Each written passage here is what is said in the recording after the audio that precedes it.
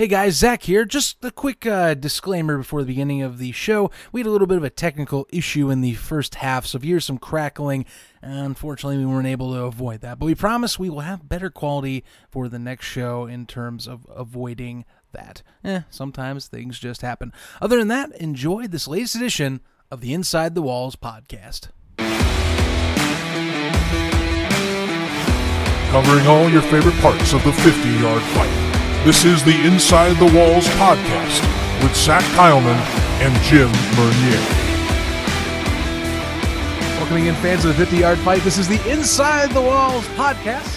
Zach Kyleman here alongside Jim Mernier as the regular season has come to its conclusion. And boy, did we have one hell of a ride in week 10. We all were wondering, myself, Jim, most of the NAL community included, what the hell was going to happen on week 10. We all sat here and waited for the Jersey Flight, Jacksonville Sharks, and the Carolina Cobras to sort out this mess that was the fourth position left, the final remaining spot for the NAL playoffs. And sure enough, those pesky snakes out of Carolina, the Carolinas region, I will mention, the Carolina Cobras themselves, out of Greensboro, pulled it off. Rallied from dead last at the bottom of the barrel, looking down and out, and they get to go into the playoffs as arguably the hottest team in the NAL. What a goddamn ride, Jim. What a ride. The conclusion, I couldn't have asked for better at the end.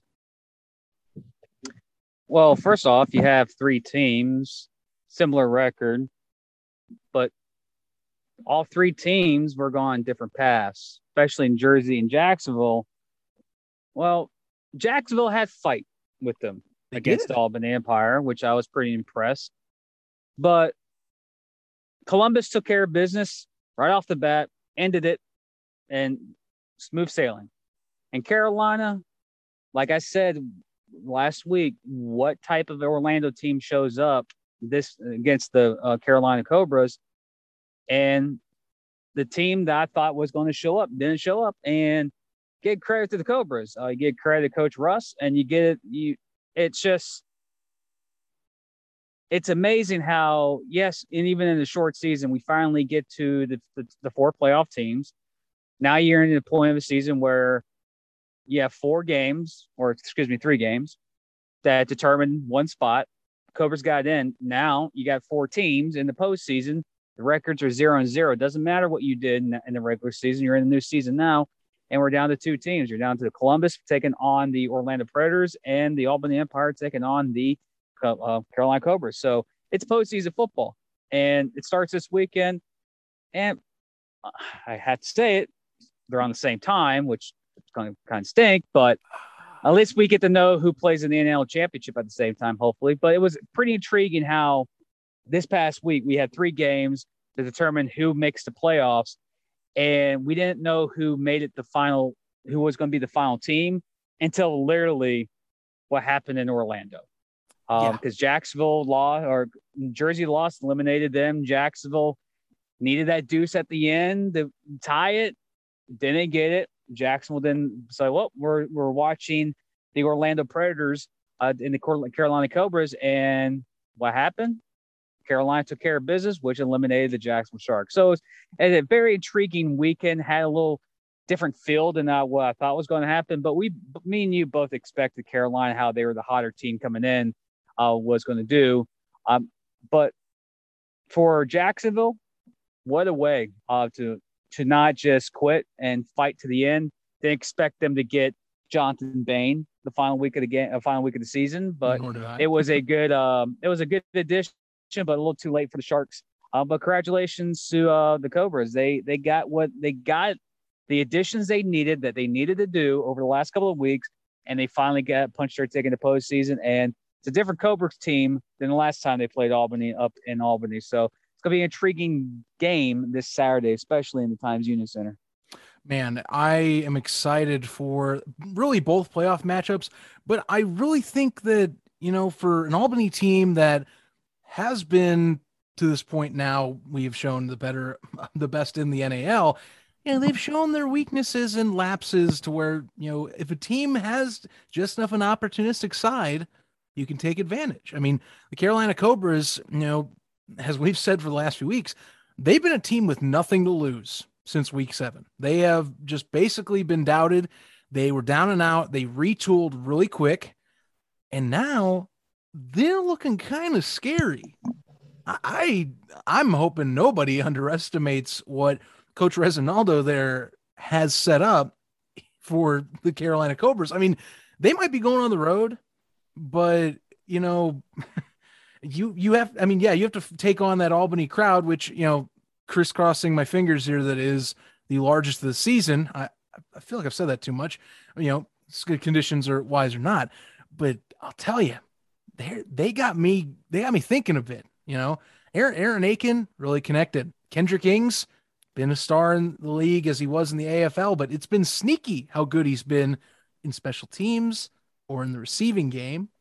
And Lamarck Brown, who only had 1 week, he's going to get another week to get in and get his feet under him. That's deadly right there. That's deadly with a good offensive line now. Defense has been looking strong since they've been making more transactions. I'm giddy because it adds a whole new element to this 4-team playoff now. And really all the elements I'm giddy about showed up in that Orlando Predators matchup. Aiken came to play. Ings was a dominant force. I didn't even mention TC Stevens, who has also in his own right come on strong since this rally. It's been a deuce machine. Exactly. It's been crazy how much he's been delivering.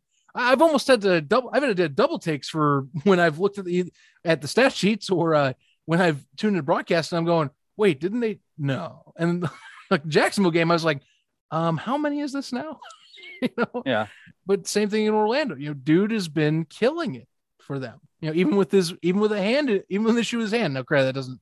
I think he's won 3 straight special teams MVPs by the NAL. I mean, if it wasn't I think Kendrick won this weekend. Yes, he did. Which I was about to say, if it wasn't for Ings, then we would. But Carolina's made the moves. They brought in Aiken. They brought in better offensive linemen. They brought in McNeil.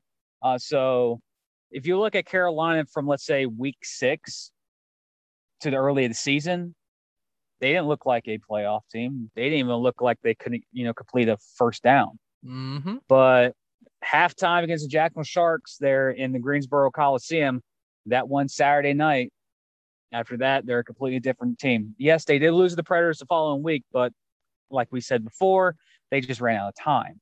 Right. But the last 2 games, they manhandled Jacksonville in the Shark Tank, and they went down to Orlando, which honestly, I think Orlando had their biggest crowd from what I can tell.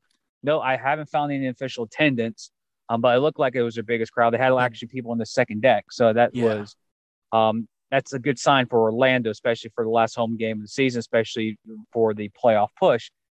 The question I look at Carolina now is yes, the playoffs are here. Yes, you survived Orlando, who is a playoff team. They traveled to Columbus. Yes, you made this additions. Everyone's against you in the NAL. You're a 4 seed. 4 seeds are not supposed to beat 1 seed. Well, in the National Arena League, ladies and gentlemen, it's happened before. A 4 seed has beat a 1 in the National Arena League playoffs. And that was the Massachusetts Pirates when they got knocked off by the Columbus Lions in 2019, the year that the Cobras won the NAL championship. So it has happened before. But Tommy Grady is not the quarterback of the Massachusetts Pirates. Darius Prince is not the receiver in the Massachusetts Pirates. Malachi Jones, it's not. You get the point. The Albany Empire are a different built team than that Massachusetts team was. But in the playoffs, it's like in any playoffs, in any league, you have to play the game. Yes, the 1 seed should win most of the time because they are the number 1 seed, but you have to remember that the 1 seed in this league didn't clinch their 1 seed spot till last week. That tells you how competitive the league is. Yep. And if we remember that Carolina game against Albany earlier this year, Carolina just ran out of gas. They were keeping up with Albany. Now they've upgraded a lot of weapons on that Carolina team.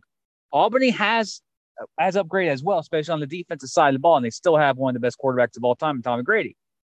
it's going to be an interesting twist. Now, you told me this was the Carolina team from week six going up to Albany. I was going to say Albany's going to win all day, but Coach Ress, Aiken, Summers, Kendrick, TC, this team, and Homer on defense, I'm going to say this, Homer, the defensive back from Carolina, most overlooked DB in the NAL. He's one of the best in the NAL, but he's most overlooked. That guy is everywhere on the field. They have a team like we said that, that we were having that mentality that New Jersey was that 4 seed that was going to be that tough out. Carolina, and we always thought, well, if Jackson was going to go, it's going to be an easy win by Albany. If Carolina, it was going to be an easy win. But we were basing off rosters from 3 weeks ago. Yes. This team's completely different. This isn't for Albany. This is the 4 seed you do not want to face because they've won 2 in a row and they've won in semi-dominant fashion. Their special teams, in my opinion, is probably the best in the league right now, especially the second half of the year. And if you have a kick that's kicking deuces, you're having 9-point possessions in your favor. And that's big, especially in the National Arena League. But this week, you go up against another good special teams kicker. So it'd be very intriguing. But if you would have told me 3 weeks ago, if Carolina made the playoffs, what would you think about it? I was like, well, they're going to go play either Columbus or Albany in the first round. They're going to get murdered. Yeah. I don't think that now. That game in Orlando really taught me a lot about the Cobras, that they, I don't know how can you say it? The last 16 to 18 quarters, they've been a completely different team than the first half of the season. And it just boggles my mind that, man, this is only an 8-game season. If this was a normal 16-week season, the Carolina Cobras, even though their record right now is 3-5, I guarantee if this was a 16-week season, they managed themselves to get to a 9-7 record. That's what this team, it looks like this is a team that will, if this is a normal season, they're going to pull off 4 or 5 wins here, get back above 500 and, settle in that 97 range. Still a great record. And that's going to be in the arena football, no matter what league you're in, you're going to make the playoffs at 97. It's not the NFL. Right. It's just, I'm very impressed with Carolina. I was one of their biggest critics. We've been called out. Our show's been called out on a lot of boards. You and me both have been on them. I've been on them. Say we don't know what we're talking about. This is what's going on, but we say, hey, this is what has to happen. They're not contenders. They're the worst team in the NAL. They need to make moves. They've made the moves, and now they're contenders. Not just, yes, they made the playoffs. They have a team that can host a trophy in 2 weeks. That's this team. They have the mentality. They're just going up against another team that's just as good as them and has been good all year long. So don't look at the records, 3-5 versus 7-1. Carolina, take away those 5 losses, the last, 2 games. Carolina has been a completely different team in the last 16 quarters if you look at the film. And that's one thing I'm impressed about this Carolina team. They shut down a Sharks team at home, which is pretty hard to do, even though it's happened pretty recently. Then you go to Orlando and the freaking jungle, the Predators, that's the jungle too, Columbus. I'm not taking an insult to you guys, but they had about 4,000, almost 5,000 fans in attendance down in Orlando. That place was packed. Yes. That place was active.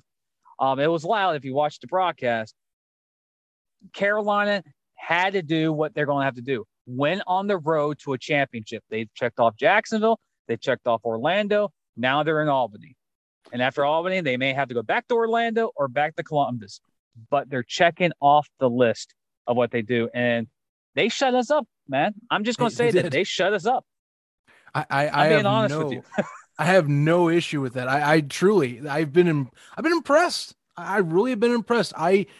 The fact that they have gotten here, I am truly impressed. My past self, if I went back to the past and said that they would clinch, would be slapping me right now. And I go, no, really, like they did. They've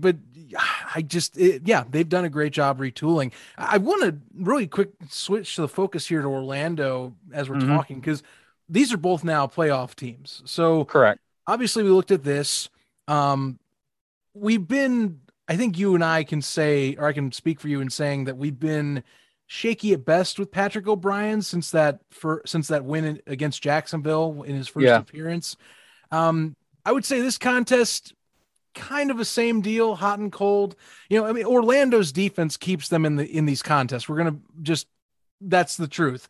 I think, and they do have a talent with DJ Myers. That obviously his hands help. They got Joe Hills in his first game, but the inaccuracy really did in Orlando here. I mean, if you have 18 incompletions in arena, you're probably going to lose a possession or two, and that's kind of what happened.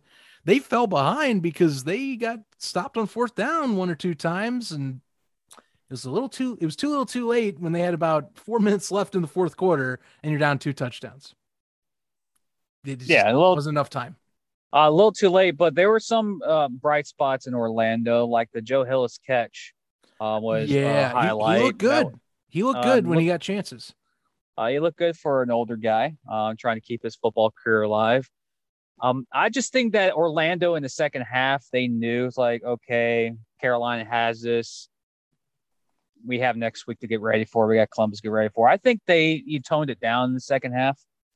I don't know how Coach Bennett was approaching that game. Mm-hmm. It was I just felt like the mentality for the Orlando Predators changed in the second half compared to them in the first half, because the first half was competitive. But I just feel like Orlando was like, you know what? We got our first half. We got a couple good licks. We got a little bit of momentum. Let's, you take it back a few. And I felt that, but even though if you tell that to a player, they won't say that's what happened. They were kind of, there was a couple of turnovers and a couple of turnover downs that were big for Carolina. But if I was Orlando, yes, you lost the game, but is O'Brien an issue? No, he did very well. And he didn't lose the game for Orlando. I just don't think Orlando's mindset in the second half was there compared to maybe in the first half. Right. Key stat, by the way, Jim, 2 of 6 on fourth downs. That's if the statistics on the NAL site is right, but it looks like this week they got him fully correct. So that follows along with the script of kind of where Orlando went to their downfall this week. Yeah.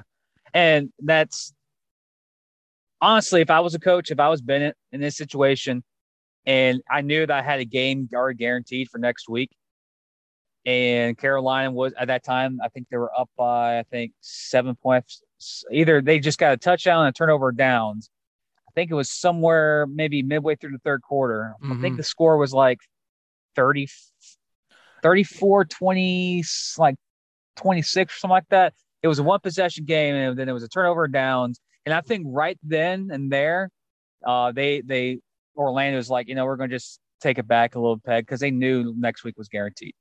And they have a bigger fish to fry next week against the Columbus Lions. So I think that's where Orlando's mindset was in the second half. But yeah, overall, it was a playoff atmosphere down in Orlando for two teams that made it. Well, at that time, they didn't know Carolina was going to make the playoffs. But Orlando had the mentality, and I just think that Orlando went through the motions the second half.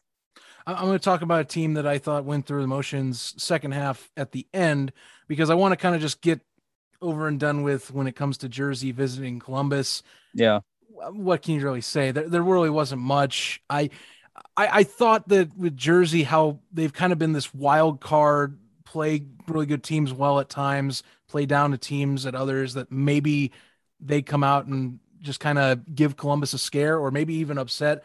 But I think you can tell that the Lions are maybe a little upset that they did not get their chance to take the stranglehold on that first seed in the NAL. Felt like a tune-up game. Yeah. I've watched, I know this is not what you like to call great analysts of a game. It's Columbus did what they do. They took care of business. They knew that they knew New Jersey was on life support, and they went in that game with the mentality. It's like, hey, we got the 2 seed. We're home next week. Albany just came down in our house and beat us. We ain't going out the 2020 season or 2021 season on a losing note at home. You can't lose back-to-back home games. And they torched them. Yeah. It was early. Like, New Jersey made a couple plays in the first half. They jumped on them early. I still think I know this may be, may tick off some people. I still think New Jersey has the best linebacking core in the league. But it's just, you could tell in that game as the game progressed. It's like you almost had the feeling a couple of weeks ago when Jacksonville was hosting Columbus, where you're halfway through the first quarter and you already know the outcome. This game screamed that instantly. Well, not instantly, but it was literally by halftime. It definitely was giving that vibe. By halftime, you're like, when Jersey has to come out here and they have to score, get a quick turnover, and try and score again to cut down that deficit, and they did it. I think they when they first got the ball in the second half, they didn't do anything. I think it was a turnover downs, but when you have Marvin Ross getting pick sixes left and right on you, when you have Mason Espinoza having tea and crumpets in the backfield and just tearing up your secondary, you can tell just by that game what team was a postseason team and what team was thinking about where they're going for their offseason destination. And I'm not taking a shot at Jersey. It's like I said about the Sharks, it's a down year, but at least you're having a down year here in a shortened 8-week season. Yeah. It's just for me, Columbus is they got the bitter taste out of their mouth losing to Albany, and they put all their frustration on Jersey, and Jersey was just the team that they had played. Jersey went to a hornet's nest and just got rocked. Honestly. Yes. Yeah, they got the hit the hornet's nest with a stick treatment, unfortunately. And got probably the bad hand out of the three. As weird as that's saying, with Albany being the option for Jacksonville, but I feel bad for Jersey because you know what, I got to give them credit. They gave their fight when they could this year, and there was times like we've talked on the show that really I thought that they could have possibly been that fourth spot earlier on already. Yeah, it's just that it seemed like inconsistencies derailed this team throughout the season, time and time again. And they had a chance to do that. I think when they played against the Carolina Cobras, no, they beat Carolina. That's when Carolina, it's the next week when they went to Orlando, where they had a chance to wrap up the 3 seed and tell Orlando and Jacksonville and Carolina, you guys battle for the 4th spot. And they get boat raced out of Orlando, and then Orlando became that team. That was our Separation Saturday. Yes, it was. Episode. Yeah, that was a defensive slugfest from the year. Weird to say. In the Arena League. It went from a slugfest in the first half to a shootout, and then a complete blowout in the second half. Yeah. And in Jacksonville, Carolina, it went from a blowout to a, oh dear God, who's going to win? And special teams happened, and Jacksonville pulled out a miracle, but we didn't realize that was going to be the last time Jacksonville won a football game this year. Right. It was, Jersey had a chance. And I know this is going to be stupid football mentality, but Madden said this famously on a lot of Madden football games. If you're Madden fans, not the current Madden, when he actually covered the games. Right. So that'd be like Madden 2005 to like 2009. He goes, well, sometimes if you want to make the playoffs, you got to do it yourself. And this team didn't do it. So that's basically what John Madden said in the game. I remember he also has a famous quote like, to win a game you got to score more points than your opponents. Like, no crap there, Madden. I didn't realize that. But for New Jersey, if this was a regular 16-week season, and I think New Jersey was going to be a team that was going to be competitive throughout the year, no matter what the scenario was going to be. I just feel like their roster's loaded, still is. I just felt like they got the bad end of the stick. Unlike every other team in the NAL, they didn't play Jacksonville. So you didn't know, was Jacksonville better than Jersey or was vice versa? So you didn't get a chance to have that matchup. So if I was New Jersey, honestly, take it, tip the cap. Got 2 wins. You had chances to be 3-5, possibly 4-4 this year, and it didn't go. What was it? What Hugh Freeze used to say? You let them off the hook. I don't even think that's Hugh Freeze. I mean, I got the coach wrong. See, I don't like doing NFL parodies. You're talking about Dennis Green. Dennis Green. There we go. Hugh Freeze, Ole Miss. Oh my God! No, he's a Liberty head coach now, not Ole Miss. My apologies again. Lane Kiffin's in Ole Miss. There you go. But yeah, I just feel like if this was a normal season, Jersey will have a better record overall. I think they'll get possibly they're going to be that team that was going to be like Carolina. They're going to compete for that last spot. Mm-hmm. And I don't want to be the Debbie down here. I think the worst team in the National Arena League this year was the Jacksonville Sharks. It just we didn't have enough games to show it. But yeah, I feel bad for Jersey. And of course, you had 6 teams in the league. Every team has a loaded roster.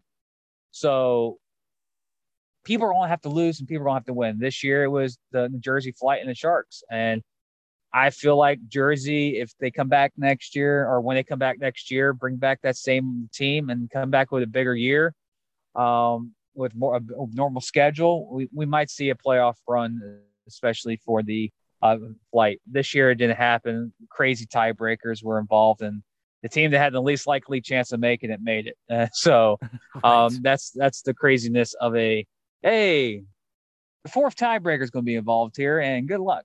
But yeah, Terry Foster should also give give himself and others a pat on the back for that organization. Their first year in the NAL officially, and they got a whole season in, and I hope that they, at least in this off season, as they develop and as they go through owners meetings and such, that they help grow that fan base out in Trenton. They hopefully get it a little bit more popular, and that they keep growing with the league. Because as you and I have talked with people around the league, they obviously love the relationship of the teams that they got. So, definitely is good.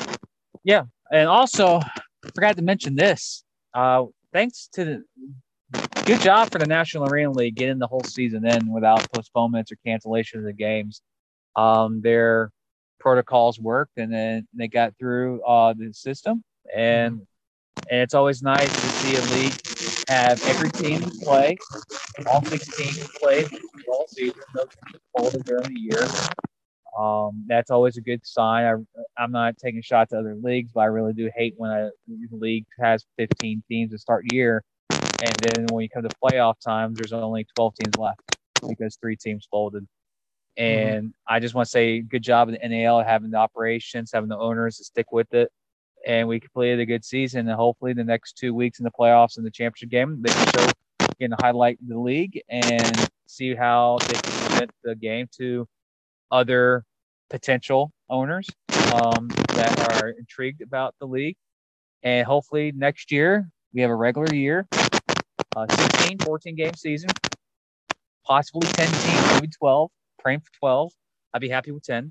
Yep. And have a arena league where we're looking at Albany, we're looking at Orlando, we're looking at Columbus, and there's no restrictions on city capacity, and there's actually 5,000 people in each arena enjoying the action. So I want to tip my hats to the National Arena League this season of getting the league in and getting the season in with the circumstances that is happening around the world today. No joke. So got to look forward to that for them next season. Jersey Flight, thanks for your time. You'll be joining the Jacksonville Sharks in the off season now, which, as we talked, or as I hinted at, let's talk about just how Jacksonville was even this close to getting there, because we had an interview with Coach Tom Menas last week that, at least to me, sounded like they weren't going to sit starters or potentially have anyone seat. Now, credit, the Empire were up by 2 scores and or more at that time, and at least going into the 4th quarter. So one could argue that, yeah, maybe we have enough talent and we can, hold off the Sharks here, not make any mistakes to kind of change possessions, that this wouldn't be close. But wouldn't you know it, a few of those things happened. And wouldn't you know it, the Sharks almost pulled it off. Kind of funny how that worked out. Otherwise, to me, most of this contest going into the 3rd quarter in particular, after seeing Jonathan Bain throw another interception and Grady help just extend that lead a little bit more, because it was just one of those nights where that starting offense was ticking, I didn't really think it would end in a 2-point loss for Jacksonville. I thought we were already packing it in late 3rd. Oh yeah, but you have to look into perspective of Jacksonville side. It's a winning organization, and they proved against Albany that, you know, we're not going down without a fight. And they did. They didn't go down with a fight. They actually came back at the very end, got an onside kick, scored a touchdown, and Jonathan Bain, who was with the Frisco Fighters, came in to almost save the day. And he was pretty good. He had an excellent game. Little shaky starts at the beginning of the game. But you got to give even though Jacksonville, you can say this is one of the worst seasons. Well, it is the worst season Jacksonville's ever had. They didn't go out with their heads down. They went out with a bang. They went for it. They tried it. It came down to a deuce that unfortunately didn't come. Yep. With Brandon Beer, but you saw a team fight to the very end, and even though I've kind of mocked the Sharks fans with our meme that we posted earlier this week, you had a chance to, like Jersey, you had the chance. The odds were in your favor. You win and you're in. And they didn't, and they had to wait. See what did New Jersey lose? Jersey did lose. Okay, good. Now we need Carolina to lose. And you sometimes you just, if you can't do it yourself, don't trust anyone else to do it for you. And it just, all the chances for the Sharks just ran out at the end of the day with Carolina winning. But I got to tip my hat to Jonathan Bain, Coach Fuller. They put in a good game plan. That team, they were down at one point, 2 possessions. They fought back. They got back, and they almost tied the game. And it would have been pretty awesome if they would have tied the game going to overtime, because that would have been an epic, like literally a playoff extension game going into the postseason. But the good bright side is that Jacksonville, even though this is the down year and the bad year for Jacksonville's defense, again, Kenny Veal was everywhere, made some big plays, picked off Grady again. He had another interception this week too, so that's that guy's everywhere as well. I just think that Jacksonville just ran out of chances, and they knew they should have took care of business earlier in the year against Orlando at home. They should have took care of business against Carolina the week before, but they couldn't. They had multiple chances of getting into the postseason. And from a Jacksonville, as a fan of the Sharks, I'm glad that didn't make the playoffs. It means it gets me a chance to watch the playoffs, being non-biased with 4 teams that are in. But for Jacksonville, I don't have rumors. I don't have sources on this. This is just a gut feeling. I think the reason why Jonathan Bain came back and signed with the Sharks is I think he's going to be with the Sharks next year. And for honestly, if to be my honest opinion, I think he should have been with the Sharks to start the year, but I think he was, this is me with no sources. I just think there's a situation where the IFL knew they were playing. The NAL had no idea what was going on. So he went to Frisco. And if the NAL was going to play, he was going to be in Jacksonville. But you could tell what Jacksonville's offense will look like with an experienced quarterback in the backfield. And Bain was that. And if people don't know who Jonathan Bain is, him and Wilson were buddies and the Maine Mammoths who went up and down the field on people. I still wish they were still in the league. But still, Bain did a good job. He was the final hero for the Sharks, and unfortunately, he didn't have enough in him to pull out the victory. But the Sharks did fight. They did, in my opinion, made this season not as depressing as it looked like in the second quarter. Right. But they made it competitive, and they did enough to make it, you know what, we took it on the chin this year. Let's, go back to the drawing board. Let's look at who's available next year, and you go build a roster for next season to go compete for next year. Because in any sport, you're going to take your lumps, and this year was a lump for the Jacksonville Sharks. But one thing I do want to point out about the Albany situation, Albany's, I think, PA announcer got promoted to player operations, I think. Yeah. Yes. That is, I believe that, no, actually team president for next year. Team president. So congratulations, by the way. I knew that was some NAL news that we forgot to announce. But overall, it's just Jacksonville ran out of gas, and they just used up all their chances. You had 9 lives, and they took it all up. Pretty much. I mean, that's all you can really say. Kudos to Jacksonville going out, at least not as a whimper, but kind of with a last heroic gasp, if you will, trying to find any way to preserve, of course, that tough tenacity as well as the legacy that is the Sharks when it comes to competitive play in any arena league. So, give them props. They ended the game on a high note. It was exciting at the end. I was biting my fingers a little bit to see what the end result would be because Brandon Beer nails that deuce. We ought to be talking about a different game at that point, and I definitely think you see Tommy Grady and that whole offense come back out for a series and go, okay, let's finish this. No offense to David Pindell, because I know Pindell's talented, but he showed like he was looking like a quarterback that hasn't been taking starting reps or as many snaps. Well, the only starting receiver that was out there was also just Malachi Jones. Right. Prince was out, and Barnett was out, and I think Ruffins was out. So it was technically their second string offense that was out there in the fourth quarter, and I don't think Coach Manas was giving it to the Sharks and, hey, go win it. I just think that the Albany Empire knew that they had the game in the bag, and if they needed to bring Grady out there, they would. It's just, I agree with you, Pindell. He was good in the he made a great pass to Malachi, though. He did. I loved him in the FCF. So yeah. I know exactly the talent he is. It's just that when it comes to that, when it's more of a formatted football style like that, like the FCF, he was very much more free wheeling and dealing, running around it like it with a chicken with his head cut off because he's a mobile quarterback. This time it seemed like, these guys are a little more structured. The NAL obviously doesn't focus as much as the mobile QB. So yeah, it just felt like it was a little more rigid was all when he was in. Yeah. Someone that definitely needed a few more reps before coming in, perhaps. Yeah, and it's also, a few more reps, but at the point in time when he was in, the game was almost in hand.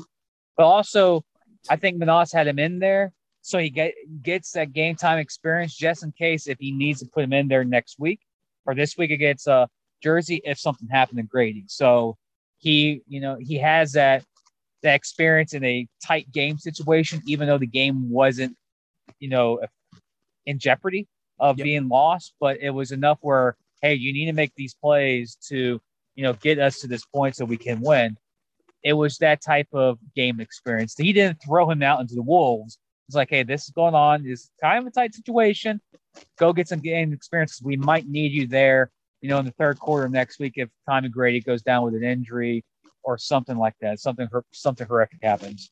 But I know what Manas is doing. But I thought he played very well, even though he didn't cost him the game. He did make one boneheaded play, but you expect that from a guy who's only been in Arena League for 1 year, especially in the NAL type of style. I know he played in the fan control football, but that's not arena style type of game.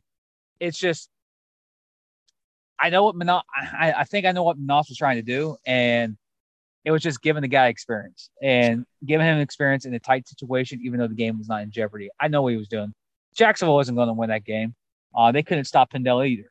So that's just my opinion about it. Can't argue with that logic. But hey, playoff field set. Jacksonville gave it their all at the end, and wasn't enough, I'm afraid. Seems kind of like the story of the season, unfortunately. Just it between injuries and just coming up a little bit short. Not the year that Jacksonville Sharks fans were looking for. So sorry, Jim. Sorry. It's just until next year for them. We say so long, Jacksonville Sharks, to the off season with your buddies, the Jersey Flight. Before we get into our previews of the semifinal weekend that is coming up, we are going to turn our attention to our interview this week, which we are super excited to have. We've been hyping up the Carolina Cobras just for how much we have been amazed at the turnaround. So we're going to talk to one of the guys, if not the head honcho himself, that has helped with this turnaround so quick and in such a rapid fashion. It'll be Coach Resinaldo from the Carolina Cobras. He joined us this week for the Inside the Walls podcast, talking about, of course, the resurgence in the Cobras play in the last few weeks, of course, coming up here with their matchup in Albany and much more. Without further ado, enjoy our interview. Joining me and Jim today on the Inside the Walls podcast, we have the pleasure of being joined by special guest Coach Resinaldo of the Carolina Cobras. Coach, thank you very much for taking the time to join the show this week, and congrats on the win, by the way. I mean, the win, not only just the win, but also just clinching a playoff berth in general. The 4th seed has been highly contested this season. So thank you for joining the show, and congrats, man. Hey, appreciate it. Anytime you get a chance to talk about everything that's going on, definitely appreciate that opportunity. Absolutely. Let's just go into the season here before we even get into talking, what's ahead with you guys playing in Albany this week. Before that, this week, or at least before going into this playoff berth, there was a large chunk of the year post week 1 that I think many of us were kind of doubting you guys were going to get there. So how has this team evolved over the course of the season? I think for the most part of just identifying the pieces that needed to be replaced. We went into the season knowing that we were going to be our toughest opponent. And it showed that, through some of the couple games, we had a spurt there, 2 games in a row. We had 11 turnovers, and they weren't from, throwing interceptions here or, running the ball and trying to make extra plays and fumbling it, or defense making plays and stripping us. We have turnovers where the center's rolling the ball on the ground a couple of times. The quarterback's dropping the ball out of his hands. The quarterback's getting sacked and just flings the ball up, which is, from a rookie, someone that don't have a lot of experience, just taking the sack. And it just, a lot of those situations with snowball, and in an arena game, once you start going downhill, it could jump on you pretty quickly. And, some of that stuff showed, and, the Albany game, the score really didn't show really how the game was. So when you go back and actually look at that stuff, you can see some of the mistakes that were made. So, it's tough because you're still losing, and you still got to find a way to go week to week. And, a lot of outside people looking in don't see the internal stuff going on. And, we faced a lot of injuries throughout the year, and, guys nicked up. I mean, heck, even the last couple of weeks of the season, we've been taking it real easy, real light practices, a lot of cryo and chiropractor services, and a lot of film, more mental than physical.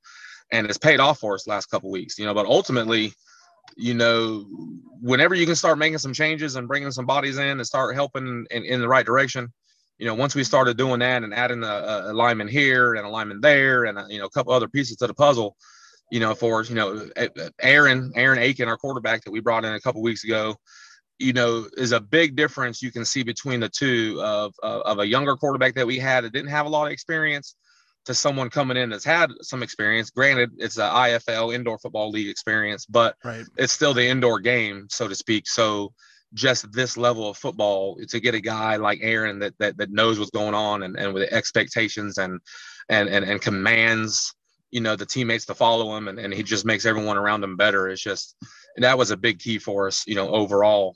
And then adding a few pieces more here and there, man, it's just overall for us, we're real excited when we were going into that Jacksonville game.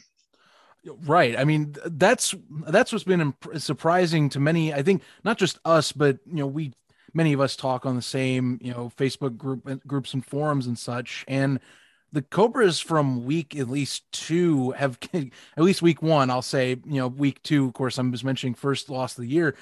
It's evolved quite a bit. Your organization, at least in terms of roster, has really morphed into something completely different at this point. And, as to your point, Aaron Aiken has really contributed the most, it seems, to stabilizing that position. I'll say myself, you could tell week 2 compared to this past week in week 10, line play and quarterback play, at least they seem to gel much better. That evolution is definitely there. Defensively, I also got to ask, I mean, is this some similar philosophy? You just have been kind of tinkering and fine tuning it to get it to the right specs? Because that also has stepped up in really leaps and bounds over the last few weeks. Yeah, so one of the things, granted, I was the defensive coordinator with the Cobras in 2019, and, we led in almost all the statistical categories for the defense. And even 2018, the Cobras have always known to have a great defense. So that was a big thing for us going into this year. One of my former players took over as the defensive coordinator for us, running the same defense that I ran in 2019. But it was his first go around as the defensive coordinator. So, we had some growing pains here and there, and putting guys in the right position is really what the situation came down to for us defensively. And when we made a couple moves on the defense, I had a couple of defensive linemen. I actually started calling the defense the last 2 weeks of the season versus Jacksonville and Orlando. So, and it wasn't so much because of me. It's just, I think, more so of the atmosphere and the energy and being able to direct guys on the fly. It's very hard to coach someone through the headset to get them to tell what you want them to adjust on the fly before the offense breaks the huddle and then lines up and runs the play. So one of the things we wanted to do, we were getting down to the wire, and it was must-win situation for us. And I didn't want to be in any situation where miscommunication was a factor, especially going to the Shark Tank. It's always difficult to go there and play. So, from a atmosphere standpoint, strong fan base, crazy fans, you got to love it. So it was a point for us that I was going to be on the field and make sure anything that needed to be changed on the fly, I was there to make it happen. So same defensive stuff, Anson's done a great job for us. He's still our defensive coordinator. It's just, I'm just on the field in that aspect from a management standpoint. And I think it's paid off for us these last 2 weeks. Jim? Coach, what changed at the halftime of the Sharks game in Greensboro? Because the Sharks were dominating you by scoreboard wise in that game, and all of a sudden when guys came out at halftime, it completely different. The rest of the season has been a completely 180 from that point on. What happened? What happened in that locker room then during the halftime that really sparked the Cobras to where you guys are at right now? So really it was just, we told them at the half, it was just pretty much, this is the season. This is the changing point for us right here. Are we out of it if we lose? No. But are we going to put ourselves in a very bad situation if we do? Absolutely. So we still controlled our destiny at that point. Meaning out, if we won out, we were going to make the playoffs regardless of what happened. So I think we actually had some players step up. And when some players stepped up and started talking, I kind of just backed off and let the team kind of rally around each other. And, we can only do so much as coaches. We can put them in the right spot. We can have great game plans. But at the end of the day, when the lights come on, so to speak, and you go out there on the field, they're the ones that are doing it. So you got to execute the game plan. And we hadn't been doing that week after week after week. And we knew what kind of team we had. The team themselves had to believe in the same thing that we saw. And I think that was the biggest thing for us when they came out that second half. It was a totally different football team. And granted, we lost that game, but I saw a change in us as an organization, as a team, and the locker room. We hadn't had that kind of energy the whole season till that point. So I told them after that game that, guys, we do what we need to do. Again, that takes something from the Columbus, because we kind of been saying the same thing to ourselves, us versus us mentality. No one can beat us but us. And if you believe in that and do what we're supposed to do, we will make the playoffs regardless of what happens in some way, shape, or form. If we lose another game, are we going to need some help? Sure. But the way that things will fall, if we do what we're supposed to do, the chips will fall where they may.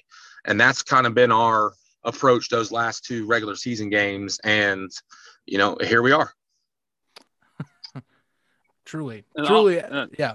Just truly. Yeah, I was going to say, one thing I've noticed about your team since that point is your special teams. You guys are, I think Kendrick leads the league in return yards for kickoffs. And that's one of the most, basic things in football that gets overlooked at any level. That's special teams. How big has special teams been to you guys in the second half of the season to make this type of run? Well, special teams for us has been huge. And, with TC, I think TC, he stepped up for us big these last couple games. When we were at Jacksonville, he had 4 deuces and, tied the NAR record for that, and deuces in a game. So just having that other aspect added to what we're trying to do, is huge. Whenever you can get a kicker getting 15-plus points a game added to what you're doing, that definitely helps. And then in the return game, we got some dangerous kick returners, especially adding Reggie Gray in the mix there at the end. Kendrick Ings has been, a dominant force with the ball in his hands every game. Herbert Waters had a field goal return, a couple games ago. So anytime we got some guys like that, they can get the ball in their hands in a special team game, it's going to be a crucial moment. And those type plays for us kind of help spark some things. And it's very rewarding to see that stuff happen when, special teams, when you can be successful in that third phase of the game, when you can put all three together, it's pretty special. I will say Kendrick Ings has been, at least in terms of under the radar with stars in the NAL this season, really has been a standout. I know you guys also, one of the transactions that really made the news wire, at least going to week 10, was Lamarck Brown, which is kind of ironic because both of them played on the same team in the AFL in 2019. Did you kind of hook up with him partially because of the chemistry that was possibly there, or at least what could be on the same page? Yeah, for sure. So, it's that whole situation himself. So Ray McNeil, who we brought in as center, and Monte Lewis, defensive end, and Lamarck Brown, they all played together in Atlantic City in 2019. So all three of those guys live in Tampa and work at the same gym. Okay. And so it really started with Ray McNeil, and we got Ray McNeil on board. So look, there's a lot of guys like those three that should be playing right now, but there's a lot of AFL guys that are just sitting around and just waiting for something to pop back up for them. And hopefully something does, but it's very hard for those guys when their minimum pay is $1,500 a game. And then you come play for $200 a game. Because unfortunately in the NAL, it doesn't matter if you've never played in the NAL, you're a rookie to the NAL. So your base contract is the $200 a game. And a lot of those AFL guys aren't playing for $200 a game. They'd rather sit out, train guys, coach. Some of them are coaches, and just wait. Hopefully something else comes around. But some of the guys don't want to sit out for 2 years in a row, especially if something does come back around for them next season. They have an opportunity to get back on the field. It's an opportunity for them to keep playing. And, Ray McNeil, he had a great relationship with our owner, Rob Storm, from playing with the Sharks and whatnot. So it's all about building relationships in this business. And when people say, you don't burn bridges, you really don't, because you don't ever know when something's going to come back around for you. And, Ray was excited to get back on the field. And he said, by the way, I got quite a few guys here that train at the gym that probably could play. Some of those guys, there was a couple other guys that we talked to, but they weren't really feeling playing for the NAL pay and whatnot. And I get it. I understand. Mm-hmm. But we felt with Ray and Lamarck Brown, Lamarck Brown's a very explosive wide receiver. When you add him into the mix, put him on the wall with Kendrick Ings in the middle, it puts defenses in a bind because you can't really bracket just Kendrick no more. Now you got to pay attention to what's going on the front side. And then when you add in the mix of who we got with James Summers, who's kind of a lower radar type guy, he's a very explosive player. You got to remind folks don't know, he played running back in the NFL for a couple teams. So, he's a very explosive player. And when you got those three same guys on the field together, it's tough defensively to be able to contain that. And then by the way, we throw in Reggie Gray now. So, right. It's tough. It's we geared ourselves up the last 2 weeks to make a run at the championship. Granted, we still had to beat Orlando. Granted, we still had some stuff to do. We needed some things to happen. But if it did, we were going to be ready and we were going to be a force, come postseason time. I'm glad you added the point about AFL talent that's out there, because something that was brought up, at least that I've seen a lot more in conversations going into the playoffs, at least at the end of the season. And I know your team, you had plenty of transactions, but it seemed like for the majority of the league, the transaction wire was going nuts with players being added in at the tail end, and some good talent too. I mean, if we're talking receiver talent, Lamarck Brown, but like Joe Hills being over in Orlando, or we're talking about good defensive talent like Varmasoni over in Albany, or just many others that you're saying AFL talent. Now I know the league is adapting and adjusting, and it's rumored that we might get expansion here next year. Do you see this as maybe a trend for the NAL in future years, kind of, stock up to the end of the season? Well, just the way it's set up, the cool thing is, like I said, there's a lot of AFL guys that could be playing that still are not. And the guys that decided to play, everyone knows Joe Hills is a money guy. He's got paid a lot of money everywhere he's been. But it's a unique situation for a lot of teams and a lot of players with COVID and taking away the 2020 season. These guys still got football in them, and they're tired of not playing. They want to keep playing. So you really see the true guys that are in it for the real reasons. And, anyone can say what they want, believe it or not. Joe Hills ain't playing for Joe Hills money. Joe Hills is playing because he needs to keep playing if he wants to stay in shape, because he is getting older. You can't sit out for 2 years on the couch and then try to come play in that third season to try to make some plays. Sony the same way. These are guys that made some good money in the AFL. Reggie Gray, guys that made good money in the AFL, but they don't want to dang sit around no more. Reggie Gray, especially, he's been playing since 2008, in the AFL. So he feels he's got 3-4 more years, but these guys don't got 3 or 4 more years. They sit out 2 years in a row. So we've been fortunate in some of the teams that made the move. Some of the teams don't want to waste their time, so to speak, talking to some of these guys, because they know that they've made a lot of money and they're going to probably ask for money and those type things. But you never know. Like I always, the same thing. You're never going to date the pretty girl unless you ask her out for a date. So some of these guys just want to play for the love of the game, and a couple of teams were rewarded from that. Okay. Sorry. Coach, let's get into this week's game, especially with AFL vets. Tommy Grady is an AFL vet, AFL Hall of Famer, honestly, and Malachi Jones and Darius Prince. How are you going to game plan to stop that offense in Albany? Well, it's simple. We're going to have to. We're not going to play the game to limit our mistakes. We're going to play the game to try to force some mistakes, because through the years, if Grady has a lot of time just to sit back and throw, he's going to pick you apart. But the times where Grady has not been successful is when he's had a lot of pressure in his face. He's 6'7", so tall guys don't like people around their feet. So if we can get pressure on him, he's going to force some stuff, because there's things that Grady's going to take advantage of. The defense, if you give him, he's going to take what the defense gives you. But he's also going to get frustrated if he can't do what he wants to do. And when you go back in years past and you look at film through the years, the times where he's struggled is when he's had all those things happen, pressure, and you're putting him in situations where you got to try to force some things.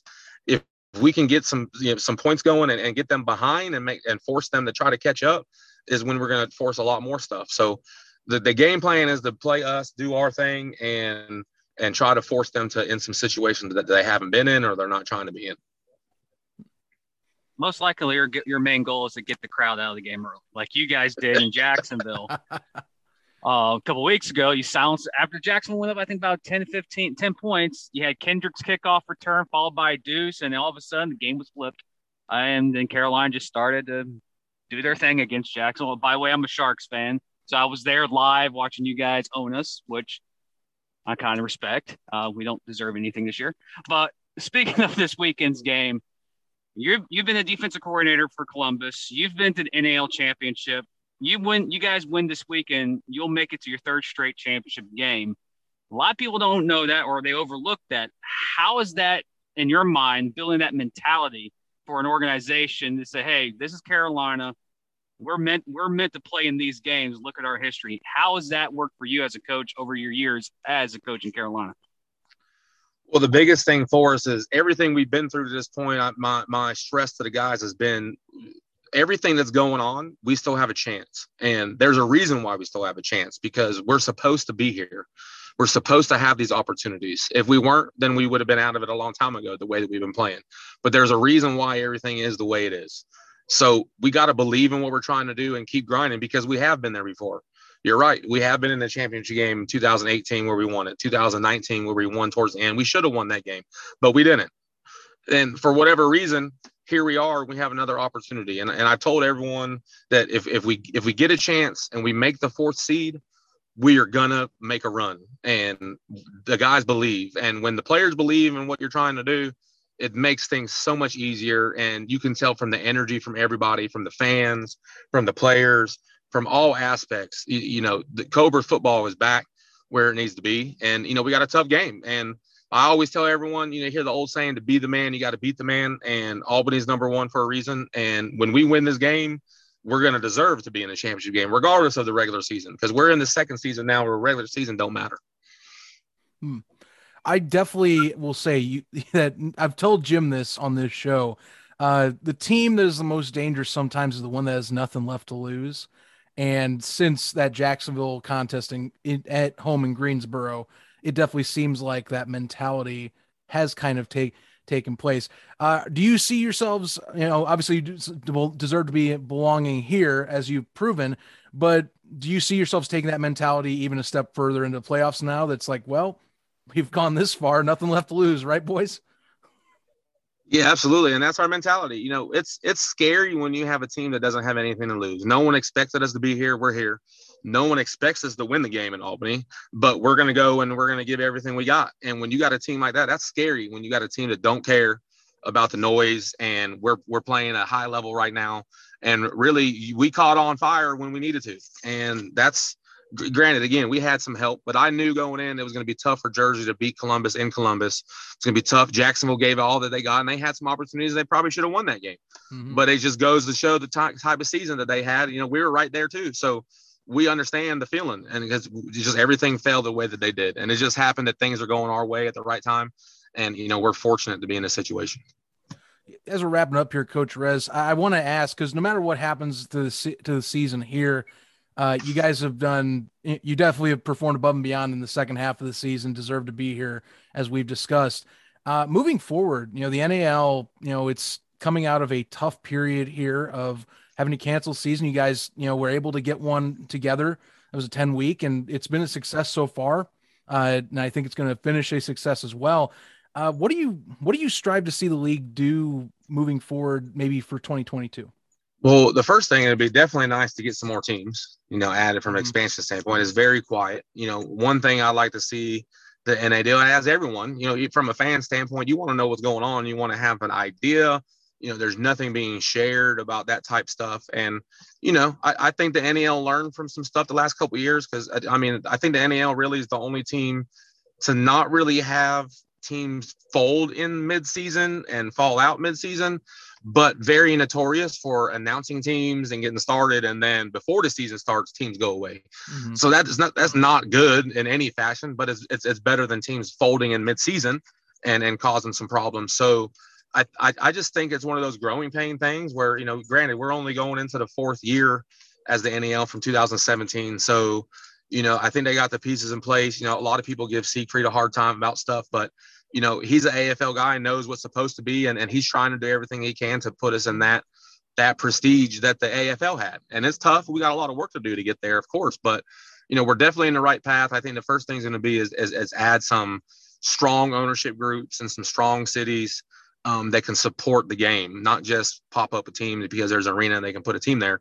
It's all about the ownership and how what their plan is to structure the business model, because the football part is going to take care of itself. If the business can't run properly, the team's not going to last. And I think that's the key with the NAL, is just to make sure that those ownership groups can make that stuff happen. Coach, I want to just say thank you for joining the show. I've been the biggest critic of the Carolina Cobras, and you have literally shut me up this second half of the season. So I want to say thank you for proving me wrong. But also, Coach, I just also want to say good luck this weekend. Good luck. Hopefully we have you on next week for a big upset and previewing the championship game. I just hope to say good luck for the rest of the year, and thank you, man. I really appreciate it. No, I appreciate you guys, and I've listened to the show week after week, and I listen to some stuff and pay attention to what people are saying, because it's important. I don't know everything, so I try to take a little bit of here, a little bit there from all the great coaches I've been around and kind of make it my own. But it's great to hear you guys like yourself that actually know what they're talking about and pointing guys in the right directions. Are your details always correct? No, but you guys are just like everyone else. You're getting your research and doing what you guys can find out on the fly. And we listen. I'll tell you that people listen to what's going on, and it's kind of funny when you look back at it. We didn't really start making moves until you said, this team's got to start making moves. And so, we reevaluated some stuff about what we were doing. And I was like, you know what, let's see what we can make happen. And it's paid off. So I definitely appreciate you guys as well. The rest of the NAL, I guess, can in some weird way blame me and Jim. There you go. See how you try to, pass the blame onto someone else to get the limelight off yourself. So there you have it. Constructive criticism, right? See, that's what we're talking about. There you go. Coach Resinaldo, thank you very much for joining this evening. Hey, no problem. Anytime, guys. We appreciate it and keep up the good work. Special thanks once again to Coach Josh Resinaldo for joining us on the show this week. Wishing him the best in terms of their matchup in Albany as well for the semifinals. Jim, I think I heard that right. Did he say that we might at one point that we might have suggested some things? Oh, so he's trying to say that we controlled the National Arena League and the player transaction. That's us. Did you listen to us? It sounded like they listened and they answered. Wow. So if anybody has any transactions that need to happen, we have an email that's inside the walls podcast at yahoo.com. We'll give you suggestions. Yeah, but that was pretty intriguing. I didn't expect the head coach to say, heard your podcast and this team wasn't making moves and we started making moves and look what happened. So yeah, so we could be pulling the strings in Carolina and didn't realize we were. So but still it's kind of unique, and it just tells you that it's honestly it's an honor that we get a chance to do this and have the people who do this who play football, who coach in this league, give us an hour of their time to listen to us. So so much respect, and I want to say thank you to the coach for joining us. But yeah, so when they say fantasy football is real, we can literally say that we have our own fantasy football team. I'm going to take that one to the bank. I'll take that story to the bank all day. I love when we did the lead up to this, because originally I was worried that we weren't gonna be able to do this. And you talk back and forth with coaches or players or others, and you try and organize event or meetups for this. And, we were running behind time, and I was going, oh no, maybe we lost connection. And sure enough, sounds like season ticket holders surprised coaching staff and players with a send-off dinner to Albany. So definitely a reason to be delayed. I thought that was just kind of cool, for those Cobra fans out there. You guys rock for doing that. That's really that's really an awesome gesture, of just fandom and just feeling like it's part of the community. So, nice nod, really classy stuff there. That's what the league's about. Yeah. I couldn't agree more. That was awesome when he was like, yeah, sorry, I'm running behind because fans had a surprise dinner. Oh wow, okay. I get that. But yeah, NAL, I love hearing that. When it's smaller markets like that, you find a lot more stuff happening like that too. A little more personal touch. So I really love that about the arena and especially the NAL. Without further ado, though, let's talk about that matchup that we just asked Coach Ronaldo about in our interview. The Cobras, now sent off with a send-off dinner, are heading up to Albany, which Albany may have their largest crowd of the season at the Times Union Center. They have locked down that number 1 seed. They have the fast track. If they win this game against the Cobras, they will have the chance to host the NAL championship. All they got to do is defeat what you and I have called now the hottest team, arguably the most dangerous team right now in the NAL, just for how that retool has gone so well. Jim, you look at this contest. Albany obviously is no slouch, but you can't sleep on Carolina anymore. There's too much out there from the last 3 weeks, if not 4, that shows they are no slackers. This is going to be a hard out at the Times Union Center. This is the type of ball game where you look at their previous matchup in week 2 and 2 different teams. Yeah.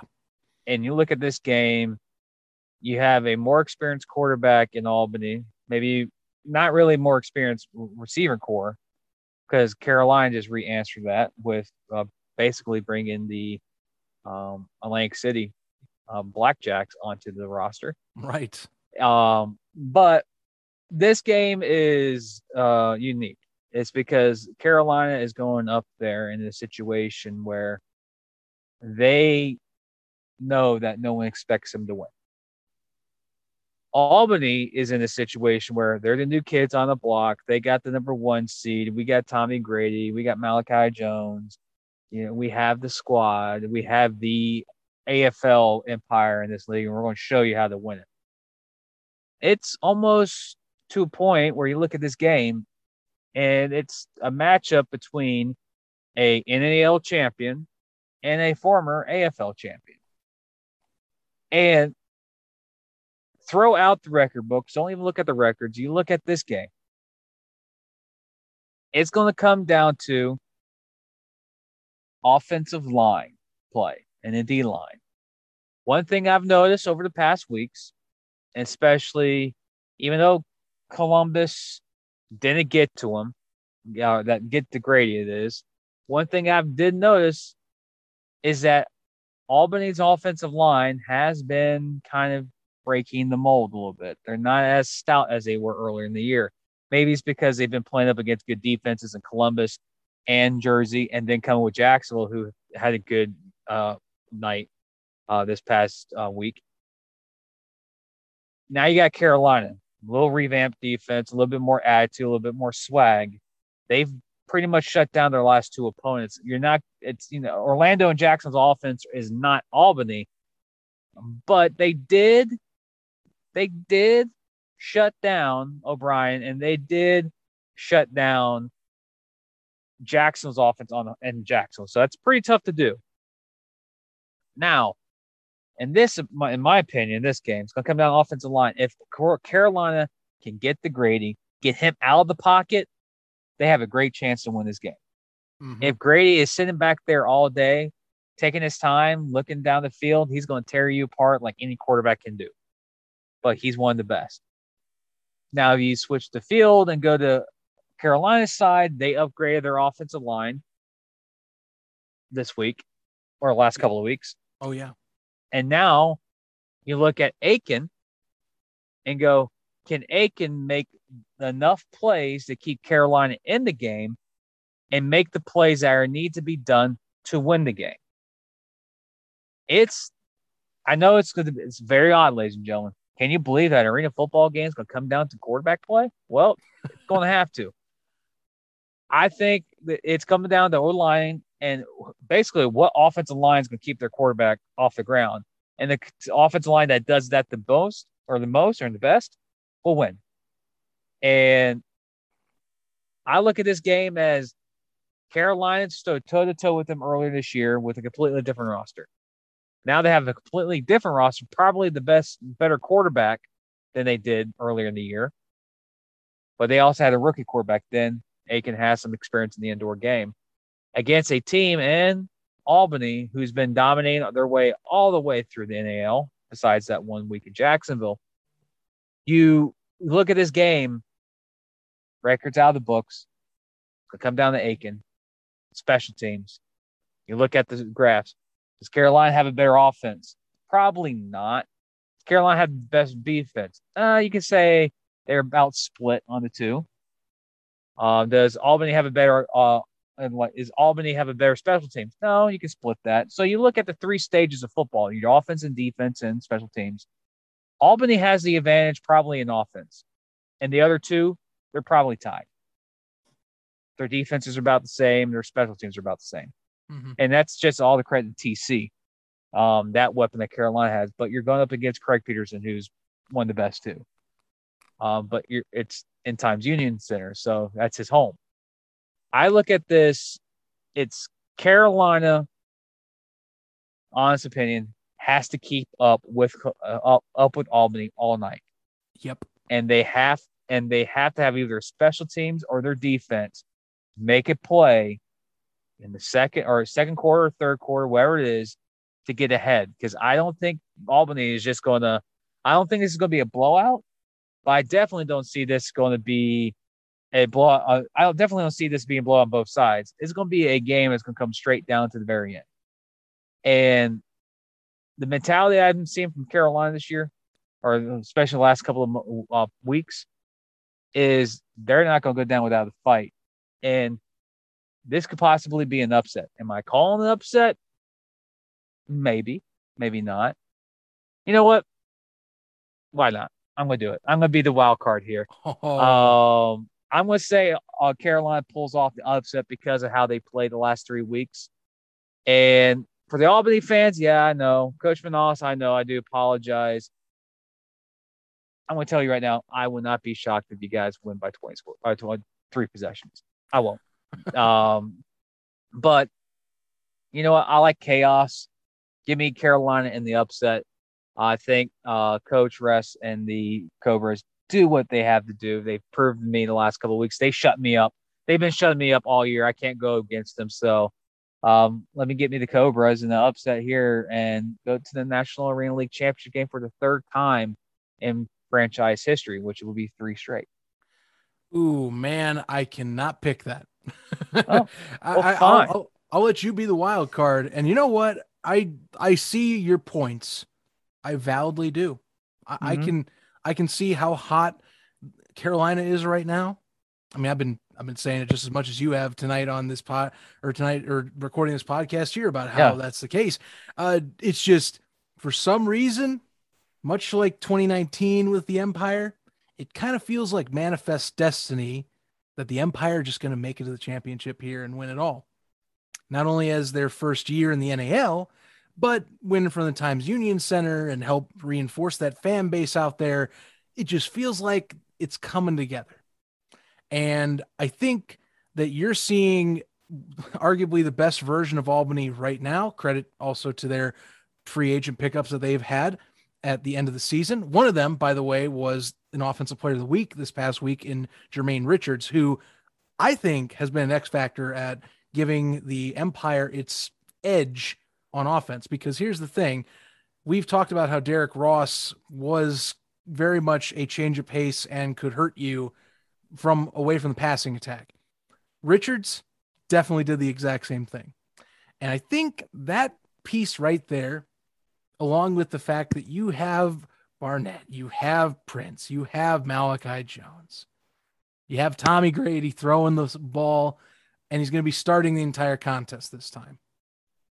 It's just so hard. And then the defense also has been making some improvements. Like I said, Varmasoni coming in has brought an X factor and an edge to that defense that I thought was a weak point. But since he's been signed with Richards at the same time, they kind of, that doubt for me is kind of gone out the window. And that showed against Jacksonville, by the way, same deal. I just think it's a little too much. I think you are going to see a competitive game. And I think that it is going to come down to at least a 1-score difference at the end. It will not be a 80-53 loss like it was earlier in the season. This is a different Cobras team. This is a Cobras team that, mind you, also is being run differently defensively. As you heard in that interview, Coach Resinaldo is probably going to be running the defense as well again in this contest. So it's going to be closer. I just think that the Empire have way too many weapons, and you're going to have to see kind of a collapse and embarrassing loss like you did in the 2-week trip to Florida with that first contest against Jacksonville. And I don't see it happening. Not in your home building, not when you have time to be comfortable in your surroundings up in Albany. I keep saying it wrong because I know some people can get on me for that. But yeah, Empire, I'm taking them. It's going to be a 1-score contest, though. You and I'm saying are on the same page in terms of this will be a close matchup. And I think this is going to be a fun game for many to watch, and those in Albany, fill up the Times Union Center, man. I know you can get to 5,000 fans out there, especially now that it's the playoffs. If anything, the championship game, if they make it, it's going to be packed. I would think it should be packed. Anyway, that's a week off. We got one more matchup that will determine who plays in the championship or who might actually host it as well, because again, if Albany doesn't pull this off, then whoever wins in the Predators taking on the Lions, that's your host. So looking at that side of the coin, Predators coming off, not a would say a ugly loss, but one that, you kind of felt like they could have won the contest against the Cobras if just a few fourth downs or some possessions go their way. But still, sneaky good defense as the Predators have had this year. Weapons aplenty now when it comes to Joe Hills, when it comes to DJ Myers. Prince Shinola has been stepping up has stepped up his game ever since he was signed with the Preds. They have the weapons. Only thing is, Columbus, when it comes to how they played every team this year except Albany, they kind of just beat down on people. So I look to this contest and I want to see how Orlando is compared to their original matchup with the Lions, because that first matchup also had Brian Hicks in it too. And it was a close contest. It was a 2-score loss, but Hicks is also a different quarterback. Not saying O'Brien can't handle the offense properly, but a little bit different Orlando Predators team than that first matchup. A little different quarterback, different gameplay now. But the receivers are still there for Predators. Oh, yeah. And they got an addition with Joe Hillis. Now, yes, you said a potential host for the championship game, which is the Columbus Lions hosting the game at the Civic Center, possibly, if an upset does occur. But overall, this game, I think Columbus is still in that little revenge. Like, they're still ticked about Albany coming in there and beating them a couple of weeks ago. And I think they're going to come in this game with a different attitude than previous weeks with the Predators. I just think, like I've said it before, say it again, we'll have it next week. So in 2 weeks, our award ceremony, Yep. our awards show, not ceremony. And it's still my opinion. I still think he is the league MVP, and that's Mason Espinoza. The guy's been just, kicking butt every single week. It's not because he's our first guest on the podcast. It's because he's throwing almost 500 yards a game each week. Now, the guy's tearing it up. I just think as a team, Columbus, they have that bad taste in their mouth from the Albany Empire, and they have come out over the last couple of last week and just, raided the heck out of the Jersey Flight. I think it won't look like that early, but I look at Orlando, and what pops up to me is O'Brien versus Mason Espinoza. Does Orlando's defense have enough, which they have shown throughout the second half of the season, that they can alter a lot of games and change possessions and change the games based on their defense? They have more offensive weapons, but the question is, does Orlando's defense have enough to slow down Mason Espinoza and the Columbus Lions here in the semifinals? And of course, you look at Columbus's defense. The defense is still there. They probably have the defensive MVP and Marvin Ross. They probably have maybe the best defensive line in the league. And every time I see them live or watch them on YouTube, their defense is getting 2-3 sacks a game. And if I'm Orlando, I don't know if there's still restrictions on the capacity in Columbus. There was a couple against Albany and was some last week. So it won't be a jammed house, but there'll still be some good amount of fans there for a playoff game. If I'm Orlando, try to take the crowd out of the game. If I'm Orlando, don't let Mason beat you.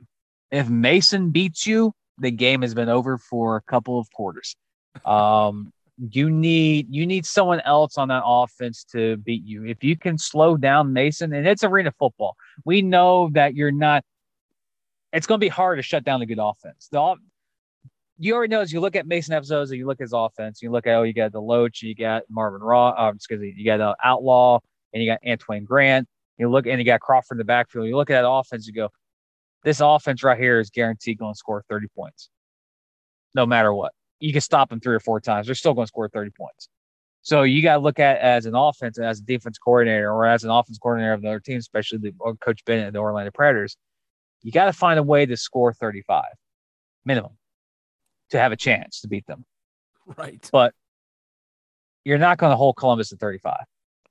That offense is too built. And O'Brien has impressed me. He was thrown into the wildfire early. He's, gathering himself.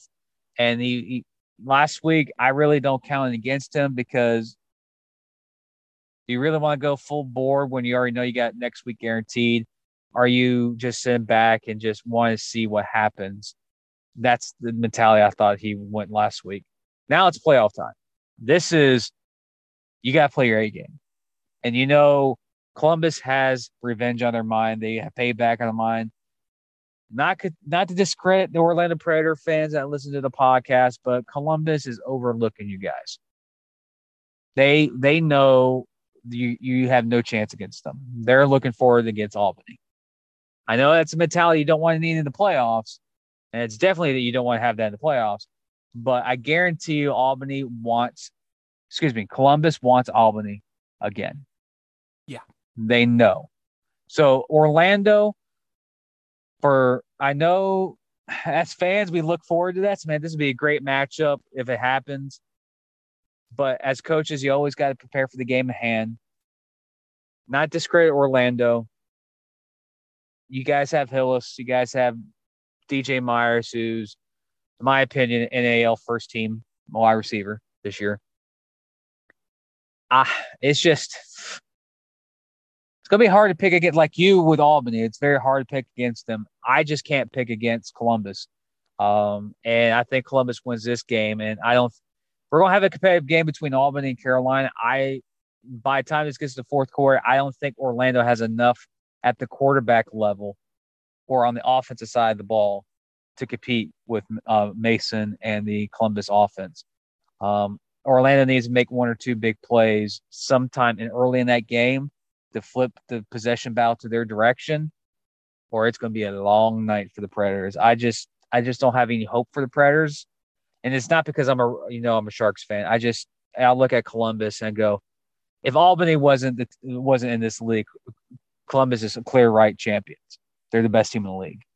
And I just think this is going to be it. And I think Columbus wins this game by 2, maybe 3 possessions. But I think in the fourth quarter, we're going to have that feel like, yeah, this game is well in hand by the Columbus line. So I got Columbus winning this game and Columbus hosting the National Arena League championship game against Carolina. So that's my championship game prediction. Hey, I bet fans out there in Columbus, Georgia would really like to see that if they got that chance. I think, however, that they will be heading to the Times Union Center to get the third matchup of the season against the Albany Empire. That third time's a charm because much like my Albany prediction, Columbus has just felt like a manifest destiny type of team where it's like, we are expecting them and Albany to collide because of how explosive they've both been and really how I think a third matchup can be explosive for the league in terms of broadcast and in terms of quality of play. Again, right. That second matchup wasn't a slouch between Columbus and Albany over at the Columbus Civic Center.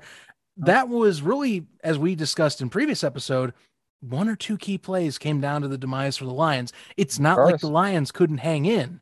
So no, if you looked at the stats of that game, you would have thought Columbus won the game by 4 scores. Right, which makes me say, okay, Columbus is still the real deal.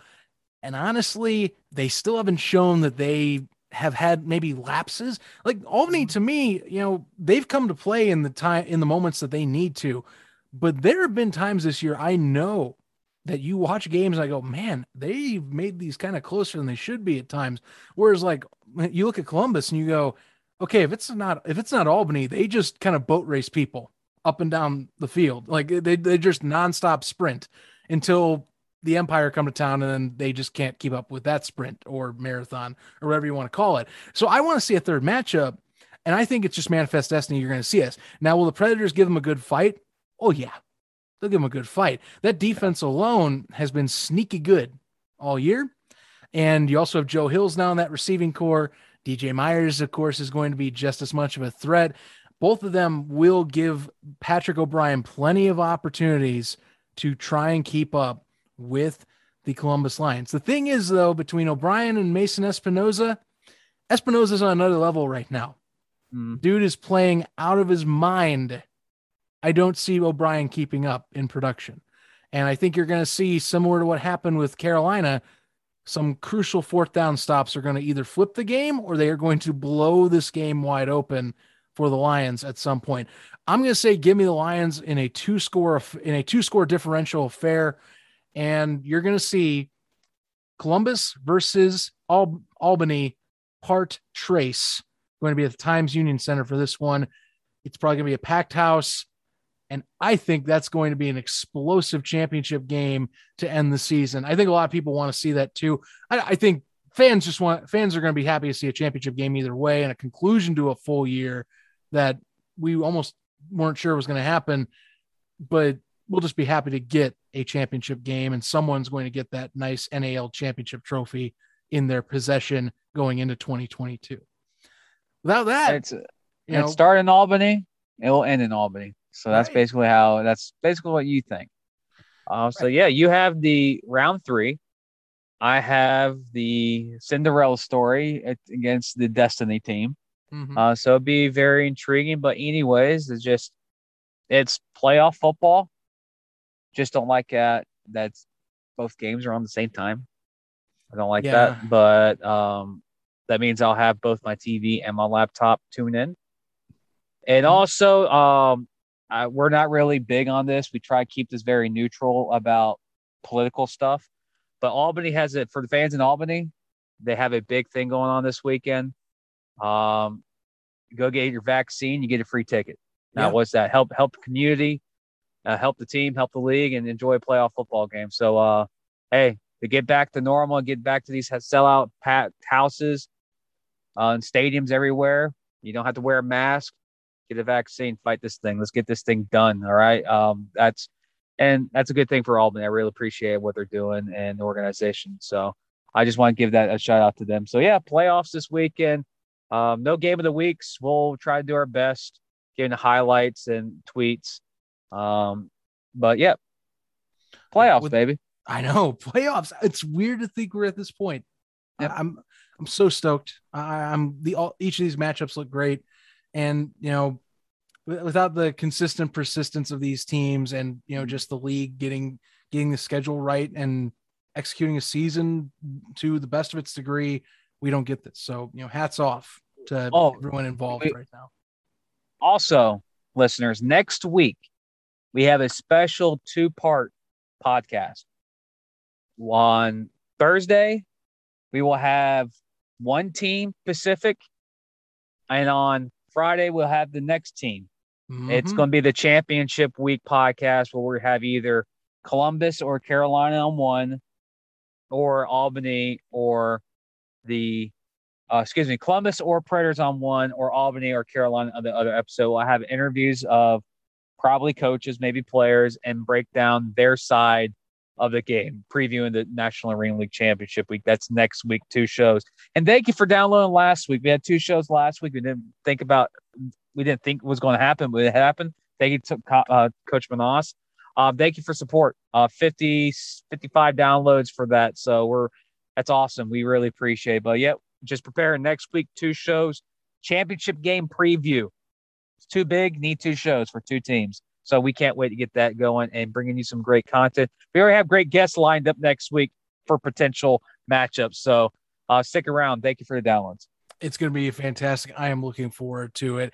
And I'm looking forward to a great conclusion of the 2021 NAL season.